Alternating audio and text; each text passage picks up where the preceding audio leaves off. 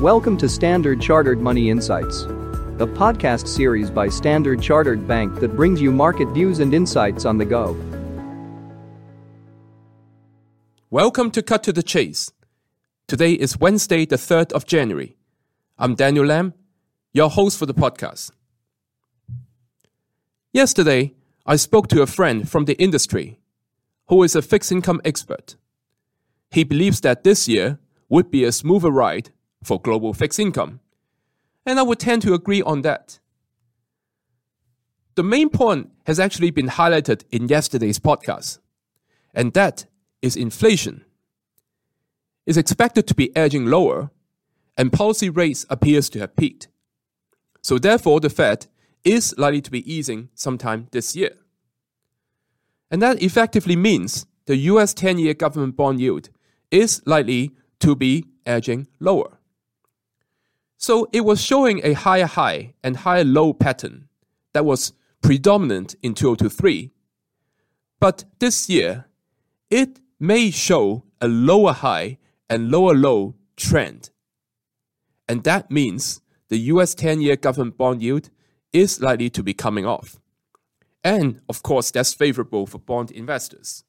They may add to their positions accordingly when they see pops in yields. Our preference lies in high-quality bonds for their attractive yields and the likelihood of prices rising further as DM economies weaken in 2024, which may push yields lower still. And that's despite the sharp falls in yields that we've already seen in the last quarter last year.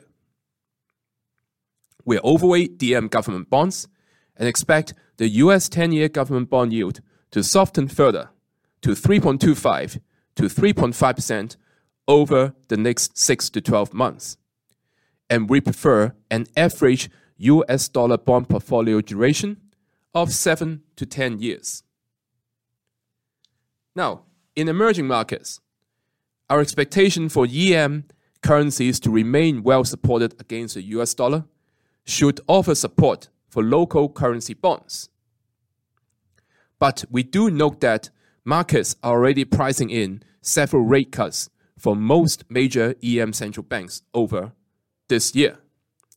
This suggests that rate cut optimism may already be priced in, leaving yield and currency appreciation as the main drivers of returns.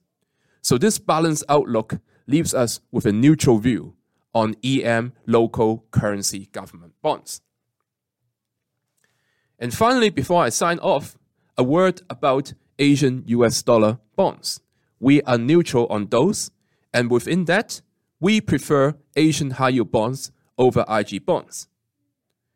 The sharp fall in Asian high-yield bond prices, the one-sided sentiment, and increasingly expensive IG bonds have shifted the relative risk-reward in our view. Asian high-yield bonds are now offering a yield of around 15%, which lies amongst the 95th percentile of the past 10 years. That is all from me for today. As always, if you enjoy this podcast, please don't forget to rate and like it. Thanks for listening, and we wish you a happy day ahead. Thank you for listening to Standard Chartered Money Insights, a podcast series by Standard Chartered Bank. For more details, visit Market Views on the Go on our website or click the link in the description.